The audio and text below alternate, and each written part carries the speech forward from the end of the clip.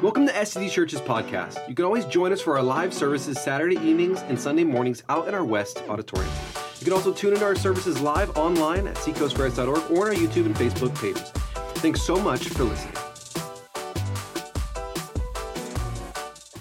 All right, so let's imagine after this, you're going to go to lunch. It's not hard to imagine. And you're going to go to your favorite restaurant. All right, so you pick your favorite place that you like to go. And as you are walking up to the restaurant, you see in the front window a giant banner. Like these people are making a statement. And as you read it, it says, maybe, "Make America Great Again." Don't you MAGA people clap right now. Okay. Or it says, "Finish the wall, build it nice and tall." Or it says, "Defund the police." Or it says, "My body, my choice." Or it says, "Love is love." Pick which one offends you the most out of those, okay? Whichever one it is, picture it's in your favorite restaurant, front window. What is your natural response to seeing that? So maybe it's you're an activist and you're going to say, "You know what? I'm going to boycott. Not only am I not coming back here again, but I'm going to make sure none of my friends do." We may even have a little protest out in the front. Or maybe your response is, "I'm going to go in and I'm going to talk to that manager." That's right, Karen. I'm getting in there and I'm going to talk to him. You better take that down. Or maybe your response is just ignore it, keep going. I like the food, I don't like the politics, but whatever. Or maybe you think this is a great opportunity for me to engage with these people. They don't think like I do, and so maybe we can have a conversation to where we can better understand one another, and I might be able to influence them, and maybe they can give me some insight. Or if you're a person of means, you think, not only am I going to go to another restaurant and not come back to this one, I'm going to start a restaurant right next door with the opposite sign as them. I'm going to show them. Whatever your response is probably your natural disposition when you have your beliefs and they come into conflict with something in culture. And that's really what this series is all about, is how do we, as Christians, how do we live faithfully in a culture that may not necessarily agree with us? What do we do when there is conflict? And so the series is called Live Differently, and that's kind of the basic answer is, well, we're supposed to live differently. But the problem is there's so many ways to live differently. And so each week we've been going through different ways that Christians have answered this question, as what does it look like to live differently within a culture that doesn't agree with you? And so we kind of laid it out the first week and we said, well, there's really 4 general ways. The first one is retreat. Is Christians must, do I sound different all of a sudden? Or is that just me?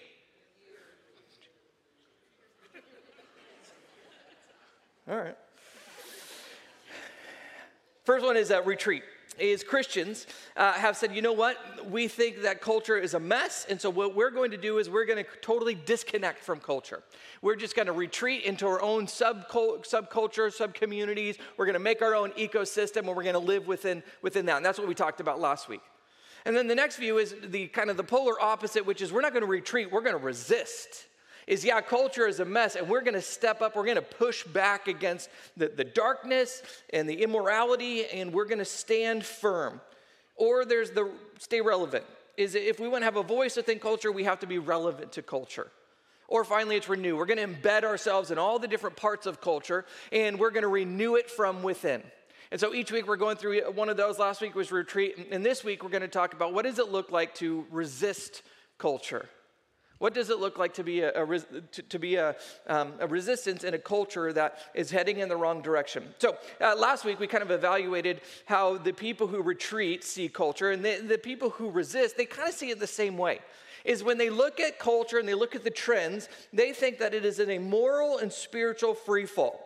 That the thing that made the West and that made America and all that we value in it, you thought I was going to say no. Don't worry, I'm going to offend everybody by the end of the day today, so just take a breath. The things that made us the country that we are the Judeo-Christian values and beliefs that we hold. And so as those things are being taken out of public life, and not even just being taken out, but really rejected, is we are in a free fall as a country. And so they would point to things like this. They would say, well, there's been an attack on families and religious freedom and traditional values and views on gender and sexuality, on freedom, democracy, the sanctity of life.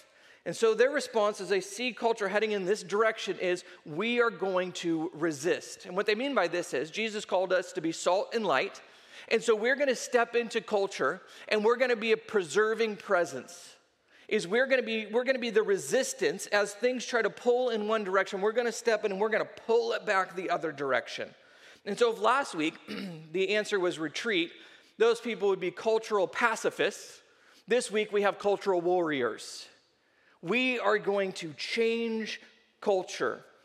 And the way we've seen this happen in the scriptures is, and I think the clearest example is Shadrach, Meshach, and Abednego. If you know that story, it was when the people of Israel were in Babylonian exile.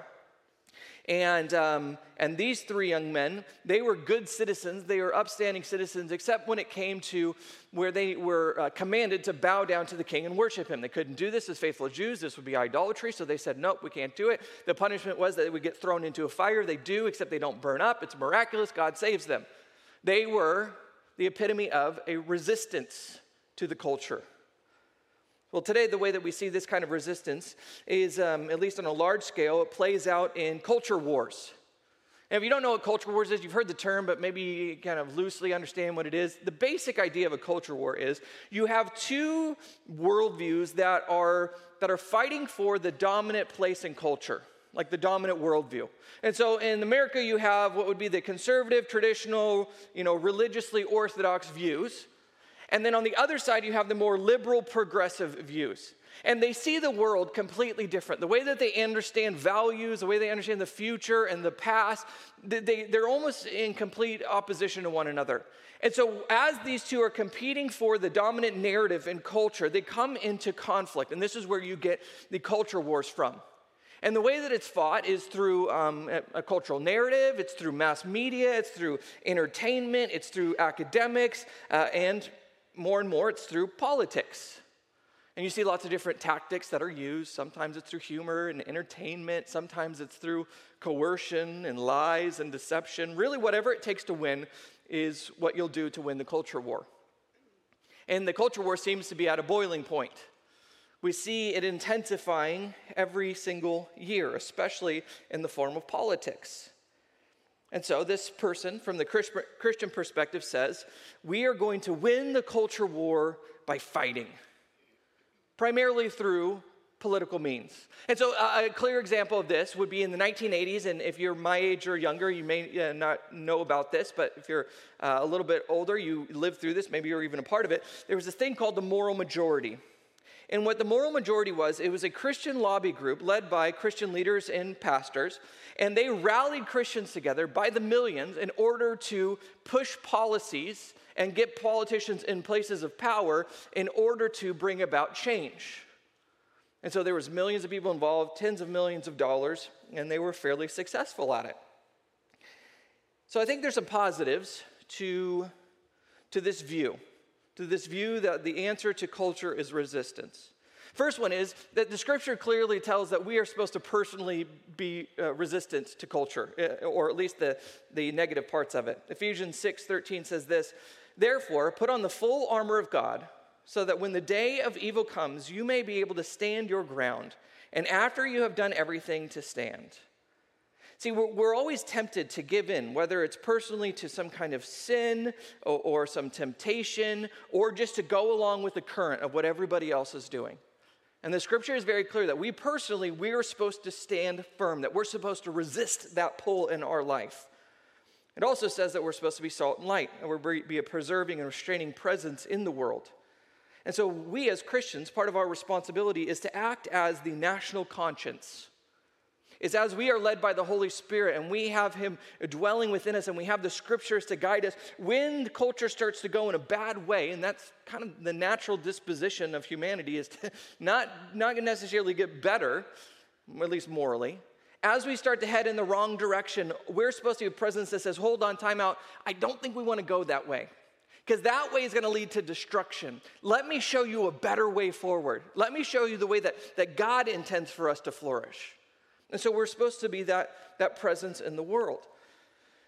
And part of being that presence and trying to give moral and spiritual insight into the world is there's going to be an intersection between biblical and moral and political and cultural issues. There's going to be a time in which those two come into contact. And so to live faithfully as a Christian, there are times that we have to be political. So I remember this was years and years ago, the first time that I gave an illustration, and I said, hey, and I just referenced some 5 cultural hot topics. I didn't even talk about them. I just said, here's some things that people are struggling with. And one of the things that I said was abortion. I said, this is a topic that has a lot of people heated on both sides. And I got so much hate mail. I didn't even talk about it. I just referenced, here's an issue that people debate. And I even had to sit down with some folks who I knew who were saying, we're leaving the church over this. I said, over what? And they said, well, not necessarily what you may or may think about this issue, because we didn't talk about it at that point. They said, because we don't want to go to a church that is so overtly political. And I said, well, that's a new accusation for me. Overtly political. And you kind of heard my take on politics is I don't really give you my take on politics, but there are these things. I try to explain there is this intersection between the moral and biblical and the political and cultural.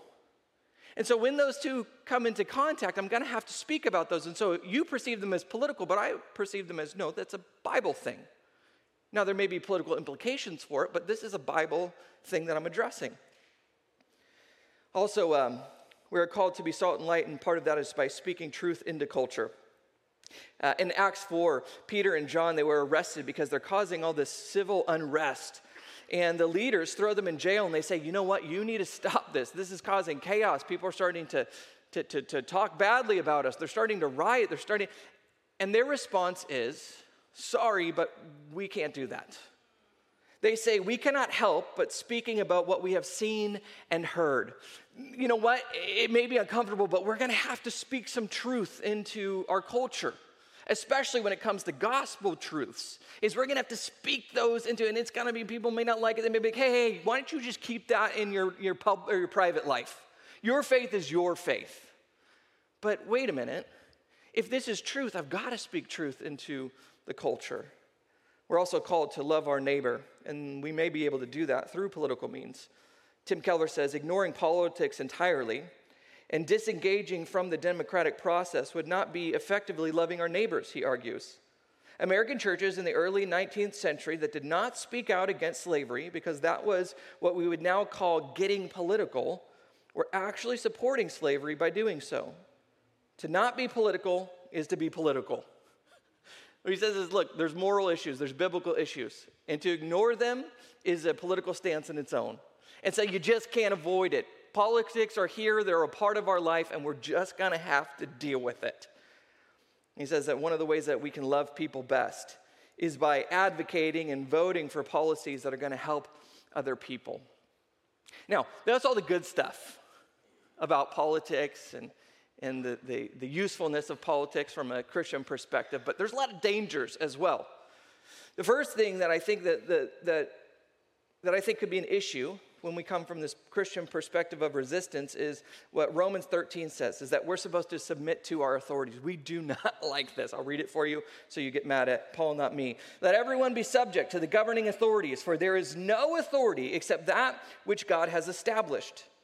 The authorities that exist have been established by God. Consequently, whoever rebels against the authority is rebelling against what God has instituted, and those who do so will bring judgment upon themselves. Okay, this is easier when the people that I like are in charge. Quite a bit more difficult when it's the other people that are in charge. And he doesn't say, okay, as long as the party that you voted for is in charge, submit to authority. I wish it said that. Would be much more convenient for me and you, but that's not what it says. What it says is that God has placed these authorities in our lives, And our job, as long as it does not conflict with our faith, is to obey and pray for them. Ugh, I know, I heard a grunt right in the front row. They just went, I don't like that part. Ignore this one. You can get rid of this part.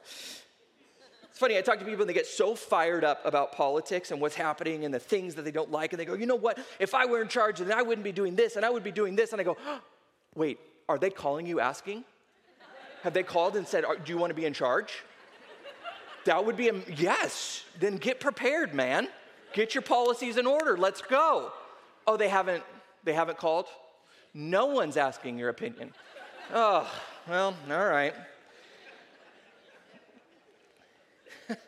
See, unless you were called to help lead the country or even our state, your job is to obey and pray. And here's the good news, is you're not accountable for the faithfulness of our nation. You're accountable for your faithfulness within the nation. And so you can rest easy knowing that no one is calling and asking your opinion. God is not going to say, how could you let America make these decisions? God's going to say, now, were you obedient? Were you faithful? No, I don't want to talk about them. I'm going to deal with them. No, I'm talking about you. What did you do? See, we're accountable for ourselves. We're not accountable for everybody else. We're also called to be salt, not salty. Sometimes how you fight is as important as what you're fighting for. Let me say that again. Sometimes how you fight is as important as what you are fighting for. And here's how I know this. I've gotten in a couple arguments with my wife over the years. I don't want to say that I'm right a majority of the time, but that might be the truth. And as we are in a discussion, and I have come up with all of my reasons why I am right, and I am arguing with her, there is at some point, I hope she realizes, he's right. He's right. In fact, there have been moments in which we both know as we're arguing, I'm right, aren't I? I'm right. And yet, by the end of that conversation, I'm the one apologizing. How does that happen? I was right. You know I was right. Everybody knows I was right. And yet I'm having to say, I'm sorry. Well, it's because you can be right on the issue and wrong in your attitude. See, sometimes it's not just about the issue that we're fighting for. It's how are we fighting for these things? It seems that one of the downfalls of the moral majority that I mentioned in the 80s was not that they were wrong about the things that they were fighting for. They're biblical things. I'm with you. The issue is how they were fighting for those things. So there's a famous article in Time magazine, and it's with Ellen DeGeneres. And she is telling the world that she is gay. And through this interview, they're talking about what this means for her life. And at the very end of the interview, the interviewer says to her, did you know that Jerry Falwell, who's the head of the moral majority, he has called you Ellen DeGenerate? That's the only thing people remember about the moral majority today. It's not the things that they fought for, good or bad. It's not their policies. No. What they remember is they called people names that they disagreed with. Because it's not just about what you're fighting for, it's how you're fighting for it. And so we have to remember, if we want to truly make change, it's not going to just be about the things that we stand for. It's going to be about how we stand for those things. Here's the point. We're not at war with our ideological opponents. We're at war for them. One of the dangers about engaging in political and cultural issues is we start looking at other people as the enemy instead of ideas and ideologies. And so we start fighting people. But what we have to remember is we're not fighting against people. We're fighting for people, because the whole motivation behind our stances and our views is we believe that this is going to bring about the most human flourishing. This is what is best for not just me, but is best for you. And so my motivation as I'm pursuing these things is not to defeat you. It's actually to create a better life for you, because this is the life that I believe God has intended for you. This totally changes the way that we engage people when we start fighting for them instead of against them. So about a week and a half ago, my wife gave me the privilege. So I had quite a week, the week and a half, where Amy put all my favorite things in 1 week. Disneyland, a concert, and Hamilton with her parents. And they're great people. I love them. But so I got to go do all these things, and it was interesting because we surprised her mom with Hamilton tickets, and I say we surprised. My father-in-law surprised, and we said they were from us. And we went to this thing, and before, and you probably know this, it's in LA, and so there's a lot of things that you have to do before you go. So you either have to have a vaccine card, passport thing, or you have to have a negative test, and you have to show that at the door. So okay, we get all the we go there, we show them, we get in the thing, and this is what was surprising to me, is I walk in, and all the staff of this facility, very beautiful place, are holding signs that says, please cover your nose as well, or something to that effect. I went, okay, all right. And I have glasses, and one of the things that happens is as I have my mask on, my glasses fog up, and I can't see where I'm going. And so I sometimes bring it down to defog. And the first time I did that, I was impressed of how they were just on it. Is they went, sir? Bingo, I got you. All right.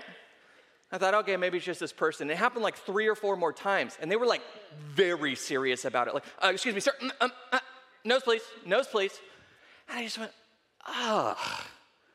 whether you agree or disagree, I'm your attitude stinks, dude. I can smell it through this mask, your attitude. It's bad.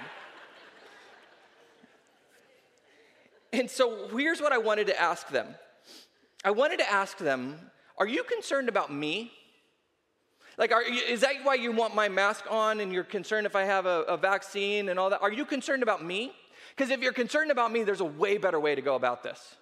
See, I prefer a carrot over a stick. And so if you want to discuss with me instead of yell at me, I'm open to discussion. We could talk about that. If you really want what's best for me, let's persuade. Let's have a conversation about it. But if you just want to make a point, if you just want to virtue signal, well, then just keep yelling at me. See, there's a difference there. Are you fighting for me or are you fighting against me? Because if you're fighting for me, there's a much better way to go about this. If you're fighting against me, just keep yelling then. And that's the difference between being a salt and salty. Are you fighting against or are you fighting for people? If you're fighting for people, you'll be a salt. But if you're fighting against people, you'll just be salty. We're also called to be a witness, not just win. Our ultimate goal is to tell people about Jesus. That's what we really want. We want to bring about human flourishing, and we want to introduce people to Jesus. And so there will be moments in which we win, and we can be a witness through winning.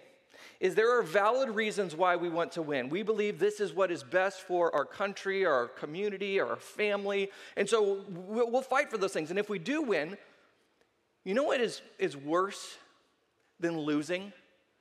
Losing to someone who is a complete jerk about winning. There's these videos online in which after these last 2 elections, it's a compilation of all of the people who were on the losing side and them just losing their minds because they lost. And it's just people watching, the people who voted and won, watching their opponents lose and them just drinking their tears. They're crying, and then you can just see the comments oh, it's delicious just watching them so sad. I just go, ooh, that's not a good way to win. Nobody likes that. Because when you win, if you do win and you want to be a witness, then your attitude's going to be different. It's going to be sympathetic. It's going to be inviting. It's going to be welcoming. You also can be a witness when you lose. Let's be honest, nobody likes to lose. Everybody wants to win, but there will be those times when you do lose. In the last couple elections, on both sides, I've been very disappointed in how the other side has lost, because they kind of lost it when they lost. I thought, well, Christians, we got to do better, because even in the moments when we don't win things that we want to win, we can still be a witness in those moments. In fact, we can probably be more influential in the times that we lose than the times that we win. Because you think about Jesus' ministry, his ministry was all about winning through losing. How did Jesus gain power? By giving it up. How did he influence people? By submitting. The first shall be last. His whole ministry is about, I'm going to lose for your sake. And so we can be a witness by the way that we lose. So my son is in Friday Night Lights. He's 8. I had to check with Amy last night. He's 7. He's 7. He's in that range somewhere. Just depends what team he needs to be on. It's like, is he 7 or 8? I don't know. Let's look at the yeah, he's 7. Anyway, no. And so he played on, and he loves it. He just started, and he thinks it's great. And he had a great first game of the season last week. I mean, he just destroyed, which I expect nothing less. It's a Surratt. And he gets it. But the whole week, he was just like, Dad, did you see my touchdown? Can we watch that video again? Let's watch that. Oh, did you see me juke that kid? And I'm like, dude. And so he's just going, and I'm excited for him. This is awesome. But there was a part of me that was hoping he would lose this last game. You know, because I'm like, bro, you got to learn how to lose, man. Because it's got to happen. Now, he didn't, again, Surratt, but you are going to eventually, you're eventually got to lose, and you got to lose well. Nobody likes to see a winner that is bragging, that is full of himself. You've got to go out there, and when you lose, you can lose well. Because you know what's going to be better for your long-term character? Not that you win every game as a 7-year-old. It's that you know how to lose well. And so I think that's something that we've lost here as a nation is we've forgotten how to lose well. And that's an opportunity for Christians. Christians can be people who, instead of when we lose, we're bitter and angry and spiteful and divisive. We see it as yet another opportunity for us to be a witness to the world. See, as a witness, we need to represent Christ well. We live in a culture that is not going to just show up for church. That time is gone. There used to be a time in our nation in which church doors would open, everybody would go, it was great. Or they would at least be open to it if they thought that there was something beneficial. Now we're in a time in which people are going to come to church for the first time, and it's going to cost them something. Because they don't want to be associated with some of our views and some of our beliefs and some of the stigmas that go along with what they perceive as Christianity. And so it's going to be a hurdle for them to come to this place. And so the scary part about this is the only way that they're going to come into this building for the first time is because of you. Like you're going to be the reason why they show up here, if they do. It's not because we have great music or because the sermon's good every other week, 50% of the time-ish, whatever. It's not going to be those things. It's going to be because you represented Jesus well to them, and they wanted to know more about it. And so here's the question. What are you going to spend your moral capital on? Like you have a certain amount of moral capital, influence that you get to have on people around you. What are you going to spend it on? Are you going to spend it on your political opinions and cultural beliefs, or are you going to spend it on trying to influence people for Jesus? Because again, you can have your opinions. That's great. You should. But you have a limited amount of moral capital. What are you going to spend it on? You have to decide. I said the first week, one of the dangers of spending our moral capital on political or cultural issues is if you're not careful, people will see your politics and opinions as synonymous with your faith. And they're not going to reject Jesus because of his claims, but because of yours. And that's scary. We have an opportunity. We have an influence on the people around us. What are you going to use that for? To persuade them to vote a certain way or to think about this issue? Or are you going to persuade them, influence them to come to Jesus? So, question, should Christians resist culture? Yes. No. Maybe. I don't know. It's complicated, to be honest with you guys. I've been studying this all week. I don't really know where to land on this one. So pray about it. No, okay. No, I'll give you something. Jesus kind of gives us some insight into this. There is this scene in which Jesus is confronted with the cultural controversies of his day. And so the story is that it's on the last week of Jesus' life. He rides into Jerusalem. He's kind of claiming that he is the king. He goes into the temple. He cleanses it, throws out the money changers. He's proclaiming this is his house and God's house. And so he's kind of equating himself with God, and he's just getting people all fired up. And the religious leaders see him, and they go, all right, this guy's got to be stopped. And so what they do is they try to come up with a series of questions that will trap him, that will turn the people against him, because he's got way too much power and way too much influence. And they think, how are we going to stop them? I know. We'll get him to talk about politics, because there's nothing more divisive than politics. So let's make him talk about politics. And so here's what they say. Matthew 22:15. Then the Pharisees went out and laid plans to trap him in his words. They sent their disciples to him along with the Herodians. My dad corrected me on that last night. Isn't it nice when you work with your family? Anyway, Herodians, Ians. Okay. So there's a bunch of like different Jewish sects in the first century. And so you have like the Pharisees and the Sadducees, which, by the way, if you ever go to seminary, they will tell you this joke 1,000 times. I'm almost embarrassed to repeat it because it's so lame, but here's what they tell you. You know, there's Pharisees and there's Sadducees. You know what the difference is? Pharisees believe in heaven. Sadducees don't. That's why they're sad, you see.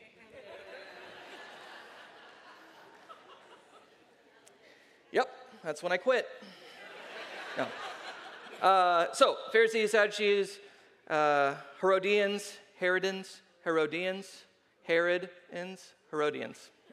There it is. Essenes and Zealots. So they all have like various political and theological distinctions and beliefs that they hold, and that's why there's all these divisions amongst them.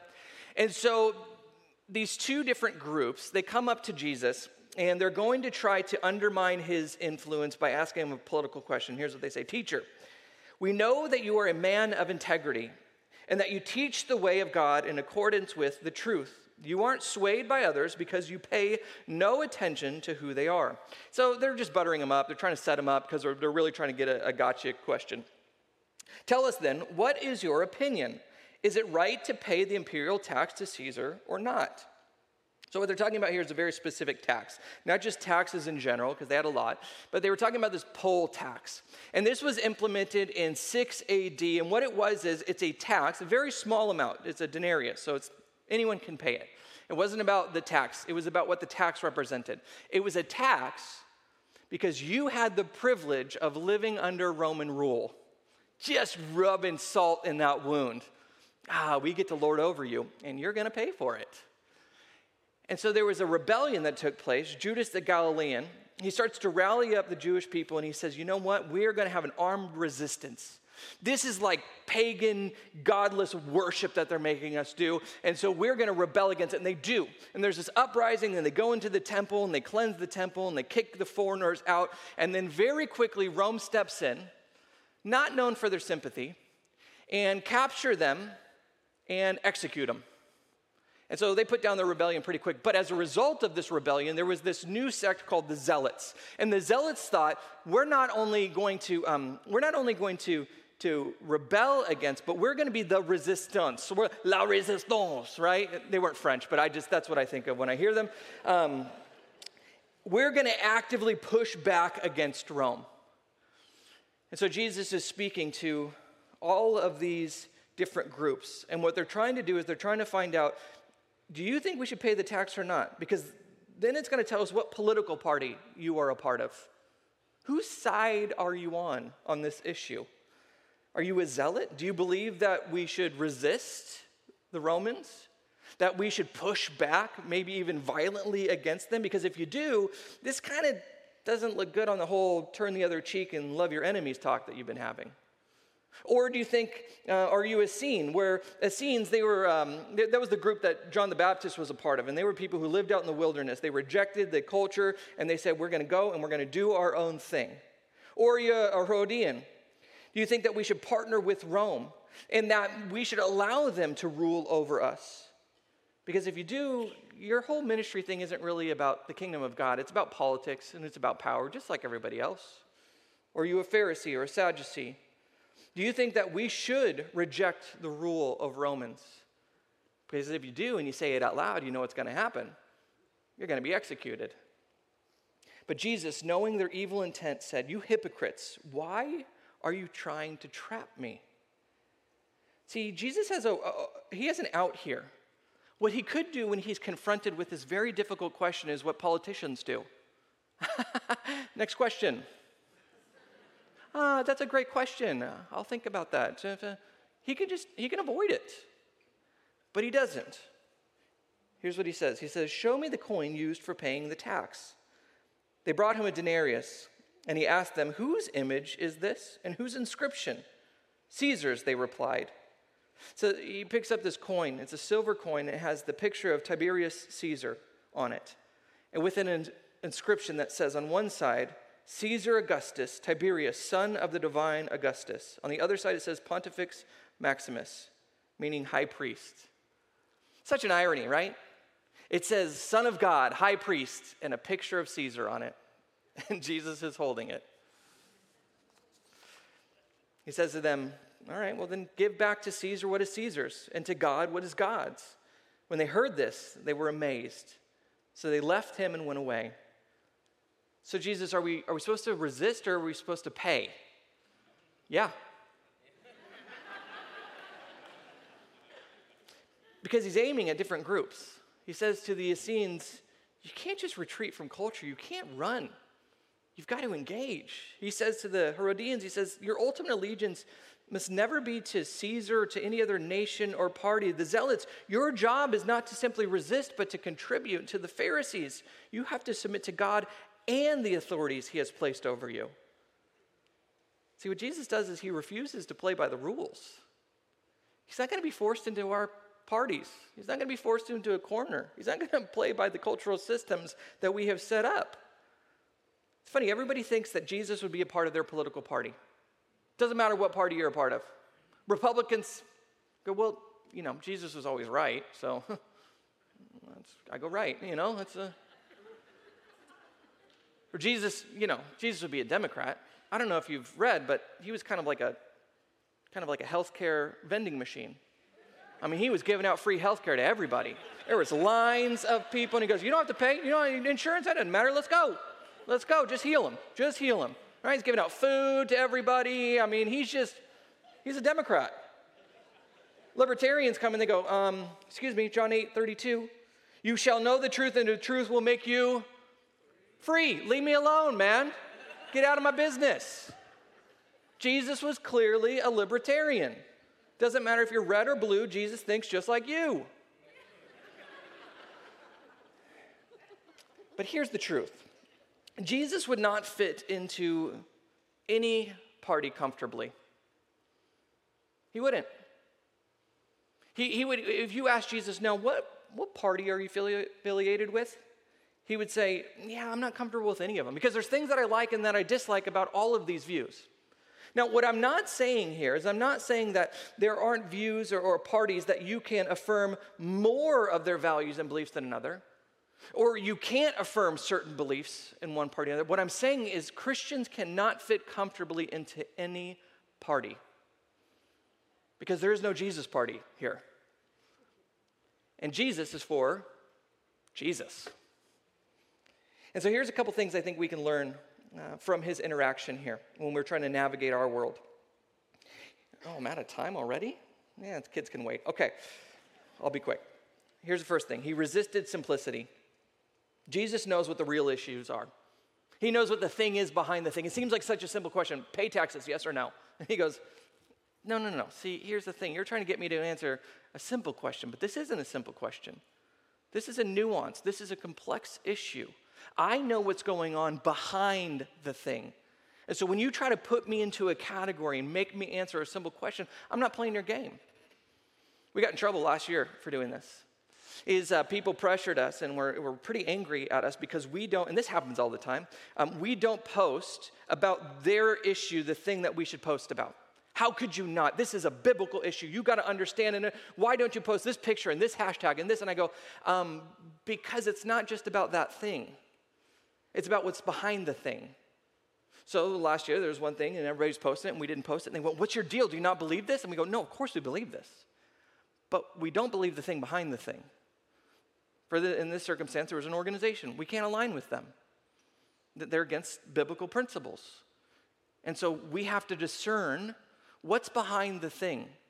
And so here's kind of our guiding principle is we are slow to post and quick to research. You should try it sometime, you guys. slow to post. Or just delete it. That's fine. I don't know. Anyway. All right, let me fast forward a little bit. Here's the thing, is Jesus was shrewd when it came to political and cultural issues. He would not give a simple statement. He wouldn't play by the games, which is so unlike Jesus' character, by the way, because Jesus is bold when it came to claims about himself and about God. He would say things like, if you want to go to heaven, if you want to meet your heavenly Father, it's going to be through me and me alone. He was pretty explicit about heaven and hell and sin and salvation. I mean, that's what got him killed, right?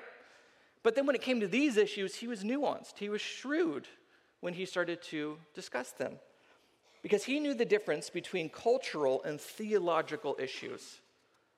Now, I don't care if you are for or against or have some in-between opinion about the Second Amendment. That's a cultural issue. That's not in the Bible. You can have your opinion, and I think you should, and I think it should be researched and thought through. But you got to know the difference between a theological issue and a cultural issue. See, Jesus was bold when it came to theological issues, but shrewd when it came to political ones. The other thing is, he resisted political primacy. Jesus was looking at the coin, and he says, "Whose image is on this?" And they reply, "Caesar." Now, if they were thinking on their feet, and then he adds at this, and he says, "Okay, well then give it to Caesar. Like, it's his. He minted it. It's got his picture on it. He owns it. Give it back to him." But then he adds this little thing at the end. He says, "And give to God what is God's." And if they were thinking on their feet, what they should have responded with, "Well, what is God's?" And Jesus would have said, "Well, whose image are you made in?" Well, then give to God what is God's. You're made in his image. You belong to him. Give your life over to him. See, what Caesar really wanted was not that coin back. It meant nothing to him. He minted it in the first place. What he really wanted was the people's allegiance, their worship. But that was the very thing that they could not give, because that only belongs to God. And so here's what Jesus did. He always put the kingdom first. Whenever he was discussing, whenever he thought of his agenda, he thought of his schedule, he thought of his it was always about putting the kingdom first. He wasn't interested in building the kingdom of Israel or of Rome. He was about building the kingdom of God. Here's what Tony Evans said years ago, and I remembered it and I wrote it down. Jesus didn't come to take sides, he came to take over. That should be our goal as well. We're not here to take sides. Now, there may be sides that we can think is going to help pursue human flourishing and it's going to help bring about more good for people, and that's all great. But our ultimate goal is not to pick sides. It's to make Jesus the top priority. We're kingdom first people. And so here's the question I want to finish with. If and when you decide to engage in these cultural and political issues, I think the filter, the grid, the question that we should ask first and foremost is, am I putting the kingdom first? Because if we are really being honest, like we're really thinking about this question of putting the kingdom first, I think it's going to possibly change our opinions and our views. Because when I put myself or my family or my friends first, I may see one potential solution and it seems right because it's going to help me. But that's the wrong question. The question is not what do I want, what's best for me and my friends. The question is what is best for everybody else. Because when I ask about kingdom first principles, I'm going to ask, okay, well, what's better for everybody else? Or what's going to help us out most in the long run? What's going to bring about the most human flourishing? Not what is going to help me this year in my bottom line, but what is going to help bring human flourishing within our world? The other question, when I ask this question is, it may have the effect of making me pause before I engage. Before I fire off a post or before I engage in conversation, before I insert myself, I might go, you know what, am I putting kingdom first? Because this is the first time I'm meeting this other parent at soccer practice, and I'm not sure they're ready for my opinion about immigration. I don't know if I need to talk about universal health care right now. Maybe I should start with, I go to church. How about you? I don't know. That seems like a kingdom first question. It may even make you, I think it will make you change the way that you engage with those that you disagree with. when I am a kingdom first person. Because it could be somebody whom I just totally disagree with. I think their views are not just wrong, they may even be evil. And yet, when I come from a kingdom first perspective, I have to remember I am not fighting against somebody. I am fighting for them. And the way that God looks at this person whom I disagree with is the same way he looks at me as a child, as loved, as broken, as a sinner, as a person who needs salvation. And so I will begin to look at them and engage with them much differently when I am a kingdom first person. And it's not going to change the passion that I have about the issue. It may not sway my beliefs, but will definitely change the way that I engage with others. And so here's the thing. This week, as you see something posted on social media, or you're thinking about, firing off something, or you're around the dinner table and those friends or family come over and that issue starts to emerge, I just want you to stop and pause and ask the very simple question, am I putting the kingdom first? Let's pray. Lord God, thank you for this opportunity for us to be able to engage with the world around us. Lord, as we feel in many ways we're being challenged, no matter what our political beliefs are, I think everybody is feeling this challenge in culture of where my place is and how do I interact with it, especially as a Christian. And Lord, we want to see this as an opportunity for us to be salt and light in the world, for us to be able to be a witness, for us to be able to be people who ultimately point to you as the solution. And so, Lord God, I just pray that you would give us wisdom, that you would give us insight, and that we would be kingdom-first people. We love you, Lord. In your name we pray. Amen. All right, well, you guys stand with me. Thank you guys for being here this weekend. We look forward to seeing you guys next weekend, and have a great day. God bless. We hope you enjoyed this message, and remember, we also have live services out in our West Auditorium on Saturday evenings and Sunday mornings. Or you can always join us live at seacoastgrace.org or on our YouTube and Facebook pages to hear these messages in real time.